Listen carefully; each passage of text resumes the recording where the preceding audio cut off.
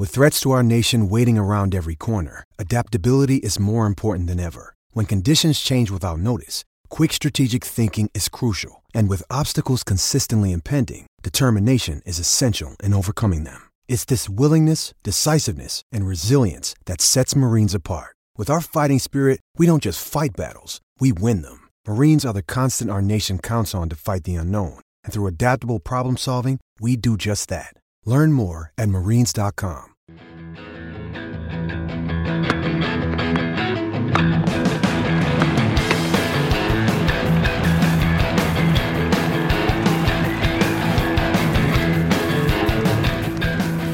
You're listening to the Tennis.com podcast, and here's your host, Ed McGrogan. Hello, friends. Welcome back to the Tennis.com podcast. This is Ed McGrogan, and I'm here with Steve Tigner to run down the 2017 Australian Open, which I think will go down really from a collective tournament perspective. If you think about the men's draw, the women's draw, you know, what they all led to in the end. We don't often think about tournaments as a whole that way. We don't tend to even rank tournaments. I think we rank performances within tournaments of players. But I think that, you know, to some, this was such a satisfying 2 weeks for a variety of reasons. And you cap it with one of the more dramatic sets in the Roger Federer, Rafael Nadal rivalry period. This Australian Open, I think, has got to be remembered and will be remembered years from now, just as that 2 weeks where it all sort of came together, as it rarely does in sports. Yeah, I mean, I think you can start with Federer. He's won 18 slams, and this is probably, you know, he said this one stands alone, and I think you can make a pretty good case that this was his most impressive achievement of his career, almost 20-year career. He beat Rafa for the first time at a slam in 10 years. He came back after 6 months. He beat 4 top 10 players for the first time at a slam. He won 3 matches in 5 sets for the first time at a slam. Like I said, beat his biggest rival, and did it at 35, became the oldest man to win a slam in 45 years. So you put all that together, and you can see why Federer says it stands alone. It almost sounded as if he wanted to go out on top. He sort of referenced at the end, even if I don't come back to Australia next year, which I'm sure he will, but it was that kind of feeling for him, I think. You know, I don't think he really expected to come back and win the first slam that he played after 6 months off. But I think it also shows, what he said, that rest did help, that time off can help. It helped Rafa, and it definitely helped Federer. Yeah, I think with the pressure off, the internal pressure off, and as I was even thinking about relative to where they are viewed in tennis, and where they have been viewed for so many years, you know, Roger and Rafa, I thought, came into this tournament, quite frankly, as afterthoughts for any sort of long-term discussion of this tournament. I think that it was referenced many times by Federer that, you know, a 4th round or a quarterfinal would have been a surprise, and I think it's still valid to say, even knowing what we know now about Federer, it was that unlikely a showing from both men, and, you know, even though Nadal comes up short in that final, it was really a tremendous performance from him as well. I thought, and what you say about Federer possibly taking that Sampras route, who, by the way, also won with the 17 seed, that seeding number is going to go down in lore too. I didn't even catch that he alluded to that, possibly leaving that door open, sort of. But certainly I think all has been accomplished for Federer now, and as if it wasn't all gravy on, you know, from here on out, you know, I'm kind of curious what he does with the rest of this year, you know, given that I think he's probably achieved all he would have wanted to going into this season about a month into the year.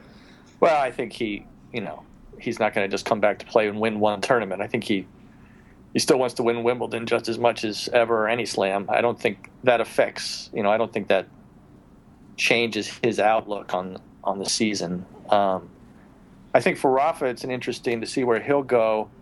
In one way, it was a good tournament for him. I think he referenced his win over Zverev, which I thought was an important win. It was a type of match he'd been playing well and losing. This time he played well and he won, and then it showed that he could do that again against, he beat Raonic, the third seed, and then won in 5 sets over Dimitrov. So those were important wins. I think just to show him again that playing well can lead to winning for him. It really hadn't happened for a while in big matches. But then in the final, he went back a little bit to what he'd been doing. He lost from a 3-1 lead in the 5th set, a place he never would have really lost, in his prime, even against a guy as good as Federer. Federer started to play better, and I think Rafa got nervous. So in that sense, that final is a little bit of a step back. We'll see how that affects him going forward. He seemed happy with his month in Australia, and with the tournament. This is the second time he's lost from a breakup in the 5th set in the final of the Australian Open. That's got to be another tough one to forget. But he's got Clay coming up, so it's great for Federer that he's back. Great news that Federer's back, and Rafa is also back, and maybe even with Clay coming up, he's the guy who will take more from this, and the guy who will be more dangerous, right away during these next few months. Yeah, we've been, tough losses in slam finals have actually really been one of Roger's calling cards for a little while. And now Nadal, as you say, really has 2 very tough ones in the Australian Open finals against Djokovic in 2012, both times up a break and just unable to seal it there. In terms of their best matches, where do you? Or I should really say not even their best matches. Let's just stick with Federer for a minute. I think you're, the case clearly can be made that maybe this was, the match of his career. I think contenders, I think back to the 2007 Wimbledon final, him beating Rafa in 5, other Federer matches of his career that you put in that discussion. You think about the Roddick win in Wimbledon 16-14, beating Djokovic at the French when Djokovic was undefeated, the Del Potro win in the Olympics in 3rd set overtime. But clearly this is one of, I guess, do you put it, where do you put it if you have sort of a ranking of Federer's all-time wins? Well, I think I'd put it, I was thinking of in the Federer-Nadal rivalry. I think it goes 4th. First is the 2008 Wimbledon. Second is Rome, 2006. Third is the one you mentioned, Federer's win in 2007, and this one was a lot like that. Nadal with an early lead in the 5th, and then he just gives Federer just enough room, and then Federer runs away with it. It's really the same pattern as that match from 10 years ago. But I would put this one right behind that one because in their rivalry. And as far as his wins, maybe it's number 1. I mean, he said it stands above. It's his biggest win over the guy who'd beaten him the most. I think maybe this does top for him personally any of his other wins over the years. So I think I don't know what that means going forward. I think you'd almost think Federer might think, well, it all happened a little too fast. He's probably his head spinning as to what he was probably expected to build into the season. Now he's had maybe his greatest win to start it out. I think this is a good time to bring Murray and Djokovic into the discussion here. And not that Federer and Nadal needs any more fuel than it has inherently because of such deep passions from fans on both sides and the rivalry that spanned more than a decade. But I do wonder if coming off of a season in which it was clearly the Djokovic and Murray show from start to finish, with Roger and Rafa beset by injuries. And it seemed, and perhaps still is, really the shift from the Roger Rafa era to the time when Murray and Djokovic staked their claims. I wonder if the excitement and the interest in this match was in any way buoyed by the fact that we just came off of a year where two different players in styles, but and certainly that don't have the degree of worldwide fandom that Roger and Rafa have amassed over the years. I wonder if that had anything really to do, with the dynamic in this match. And, just thinking back really on Murray and Djokovic, it does seem like such a long time ago now at this point to consider, what went wrong for them. It's, it really was surprising for what happened to those two, nearly on on a somewhat comparable level to what we saw from Roger and Rafa. You had Djokovic coming into this tournament, kind of with the year wiped away, 2016. And let's not forget, he beat Murray in the Doha final before the Aussie Open. So you figured, given his history in Melbourne, this was finally Djokovic's time to right the ship. And Murray, it was just as unexpected a loss to Misha Zverev, with holding the top seed. So, there's also these two guys to consider within this whole discussion. Yeah, we started out the tournament talking about them. It looked like they were setting up. I thought after the Doha match, which was an excellent match, that is really setting up for now it's finally the time when the Murray rivalry is really going to take off. And people are going to begin to appreciate that. Obviously, that's not how it happened. Nobody's even mentioning them now. It's like they've been wiped off the face of the tennis world. But I think they both, depending on how much you think the courts were sped up, they both seem to be hurt by that. Djokovic lost in 5 sets to a hard-hitting guy, Dennis Istomin, he normally wouldn't lose to, and then Murray was beaten by Misha Zverev, a serve and volley he normally wouldn't lose to. You wonder how much the courts and the conditions affected them, and also they had the opposite problem. If Federer and Nadal had some time off to get ready for this one, those guys fought all the way till the end in November, and then had to bounce back. They normally do, but obviously this time they didn't. I don't think Rafa and Roger getting to the final is going to be a trend, and I don't think Djokovic-Murray losing early is going to be a trend. It's definitely shocking that they both lost there because this is probably the perfect surface for both of them. But I think they'll bounce back. They'll be the guys to watch the most in Indian Wells, Miami, through the clay season with Rafa. I think now Nadal becomes a bigger threat at the French, and Federer becomes a bigger threat at Wimbledon than they would have been. But you still have to remember those Murray and Djokovic are the guys still. Yeah.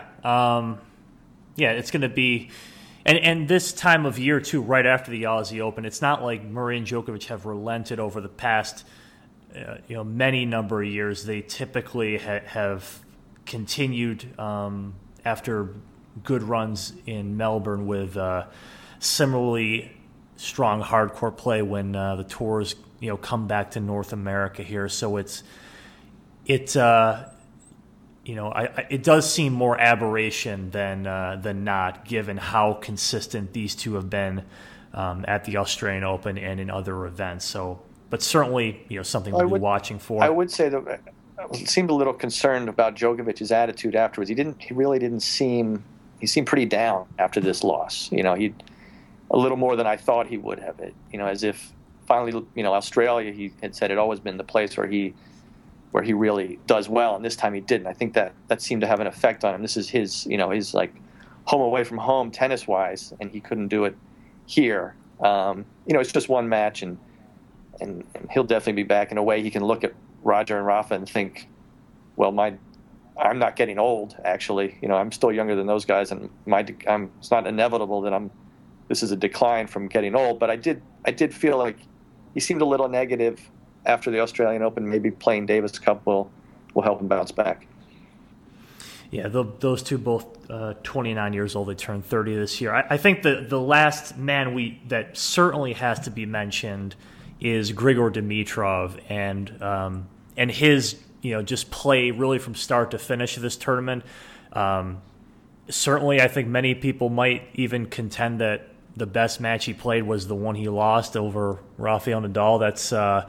That's I think the kind of level we saw from Rafa, but really, Dimitrov. There were sort of signs of this at the end of last year, seeing Dimitrov, kind of really just reassess. I think what the game means to him a little bit. He had a new voice in his corner in Danny Vallverdu. I did, when previewing this season, I didn't think it was. I didn't think it was out there to consider Dimitrov as maybe someone who could take a little bit of a leap, really a leap back to where he was, because you did have Murray Djokovic 1-2, but a lot was unsettled under that tier there, and Dimitrov, I think it was an important time really for him to kind of show this performance on a big stage over best of 5 set play. The kind of longer this lingers, you do wonder, whether all that potential and talent will make good at some point. But I just think you saw obviously the artistry from Dimitrov, but I did think you saw really a lot of that grit that I think some people have said has been missing from his game and was necessary to battle the best in the world at tournaments like these. And, it was a great fortnight to watch Dimitrov as well. Yeah. As much as people loved the fact that Federer and Nadal were back in the final, I think the fact that Dimitrov played this well is just as important for tennis, for the future. He's a guy that people have been waiting for. He's a guy who can make any match entertaining just with his style of play. He's like Federer in that way. I think he played with more patience this time. Obviously, everything is more solid. The way he's talked about, the way he's going about his game, it's just made it. The way he's practicing is, he's made everything more solid and consistent, especially on the backhand. I think he was, more patient and smart in the way he played points. And I feel like he's always felt this need to be aggressive. That's what everyone always says. You have to be, to be more aggressive. That's pretty much the only strategy anybody talks about in tennis. And I feel like Dimitrov overlearned that in the years. He felt the need to use all of his shots and seemed to max out on being aggressive. At this tournament, he was a little more, played the points a little smarter, constructed the points a little laid back when he needed to. And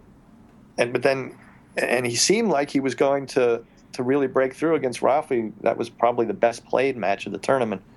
We'll see whether that has any kind of negative effect in the end. Hopefully not for Dimitrov. It was a great month for him. I think he and Vallverdu are a good combination. They seem almost like the same person.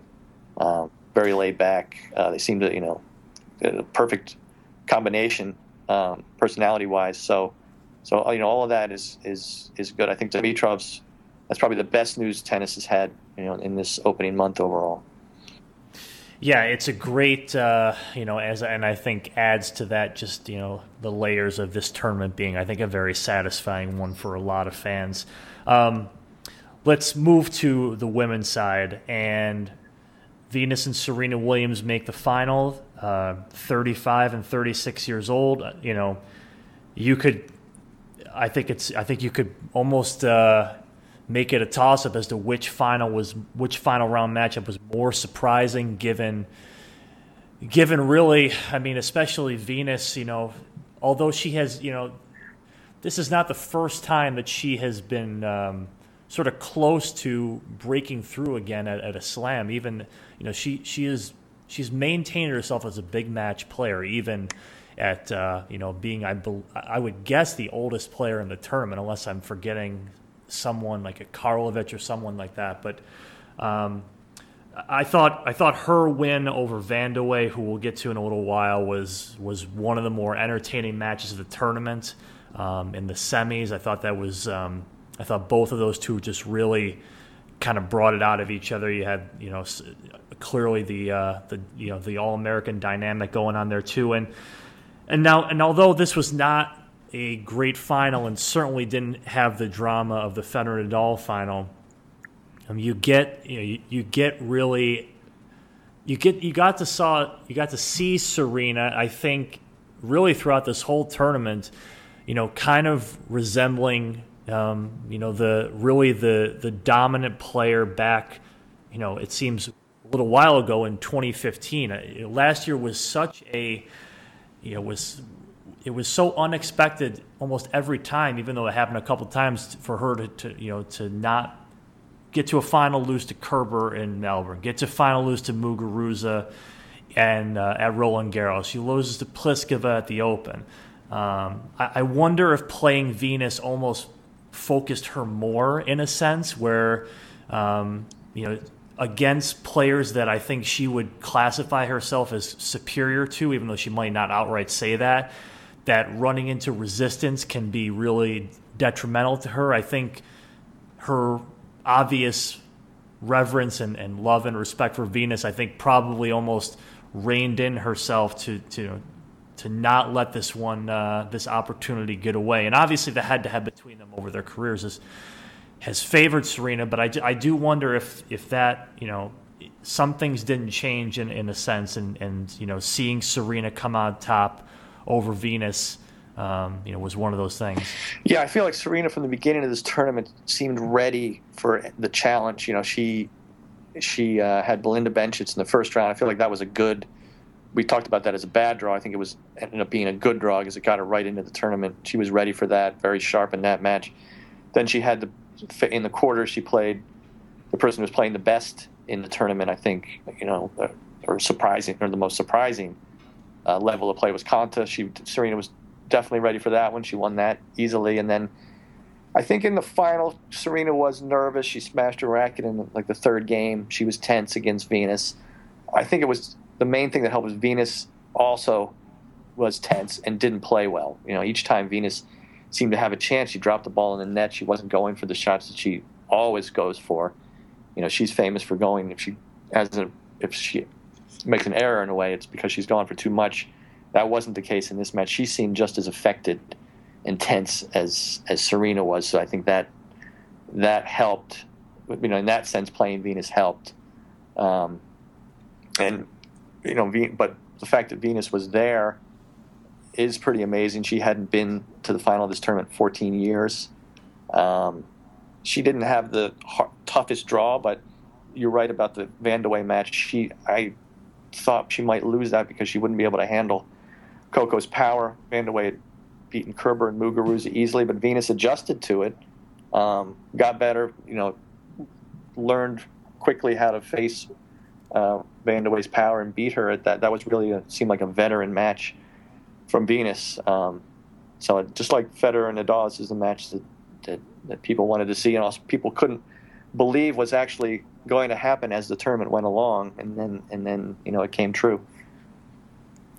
And with the win, Serena now 23 Grand Slam single titles. She passes Steffi Graf on the list, becomes the leader in the open era count, and trailing only Margaret Court, who has 24. And I think, with this 23 being out of the way, I think it was a big talking point for a while. It became one of those themes that never really went away, that the questions were always there about it for Serena. I do wonder if sort of like the 18th major title for her that put her past Chrissy and Martina at the Open, and I believe 2014 that was, that one seemed to free her up a little bit and let her, sort of have that hurdle passed. And I don't think it's out of any question that 25,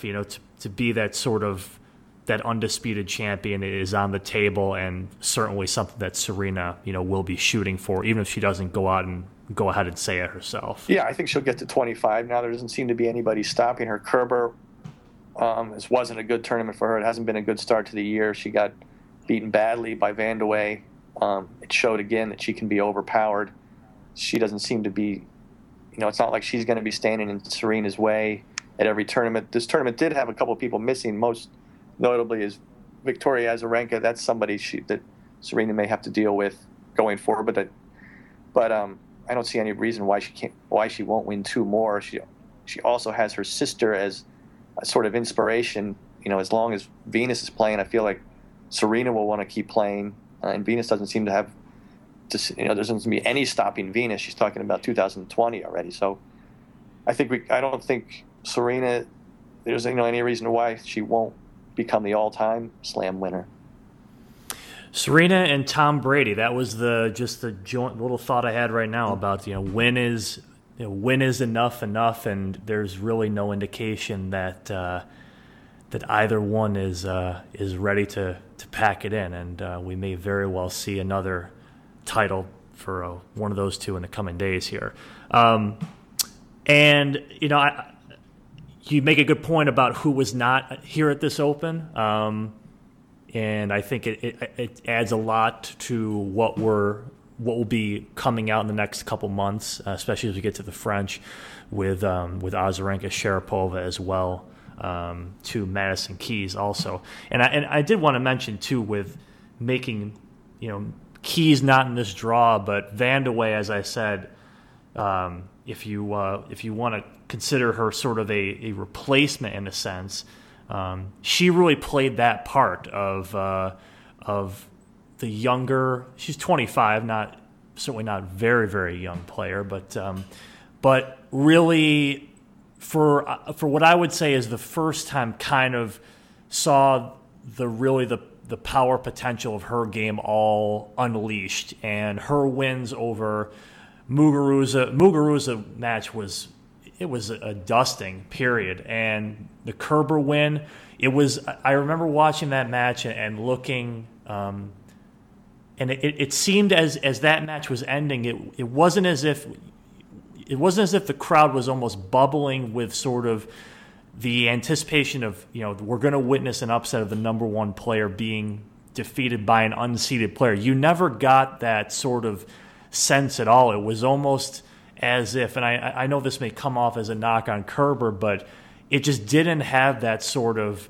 that feel to it. It was, and even Van de Wey herself, after winning that match, it was instead of, a fall to the ground sort of celebration, just in disbelief. It was the total opposite. It was her really almost shrugging to her box, and her mannerisms over the tournament became sort of a story in themselves. But Van de Wey, like Dimitrov on the men's side, goes down in the semis, but clearly this is a huge stepping point for her, and where she takes it from here. With events that she, like Wimbledon in particular, she'll be a name to be reckoned with there. Yeah, I agree. With the Kerber match, there was really no feeling that here's somebody is about to beat the number one, somebody coming out of nowhere is about to beat the number one player in the world. It seemed like another match. That's definitely a bad sign for Kerber. She seemed I guess she must have seemed very ordinary so far this year. And even Van de Wey acted like she couldn't believe how easy it was, and that's the way she was after the Muguruza match. After beating Muguruza 4-0, she comes off the court and says she really didn't feel like she played that well. I remember. But she has that potential. She has more. She has, I guess, like Madison Keys, she has more power than, and if she can get it going, she has more than anybody, almost anybody, really. The average player just can't stay with her if she's making her shots. You could see that it looked like she was going to reach the final playing that way. But you can see she couldn't quite tone it down and make more shots against Venus when she needed to. When Venus kind of locked in and started to return her shots, Coco couldn't quite, play a little safer. And maybe that's something she can learn. That's not her style. She goes for it, and it's worked. Now you can definitely see the potential. She could easily win a Grand Slam with the game she has. Any final thoughts on the tournament? Any players, or just last words on the Australian Open? Which again, I feel like this. We do say this each year. the players coming off of whatever degree of off season they have.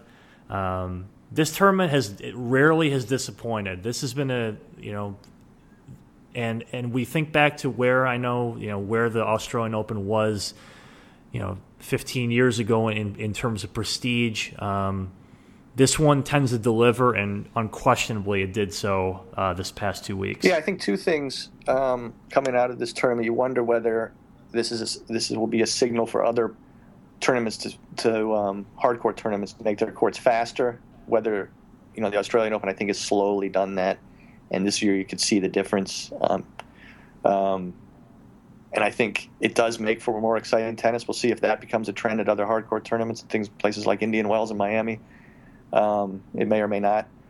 And I think it also shows the positive side of a game that's gotten older. I think we generally look at that as somehow as a negative, that the players who are good are older now, and there are not that many young stars coming up. That you do want new people, but this showed the upside in that we've had so long to get to know these people.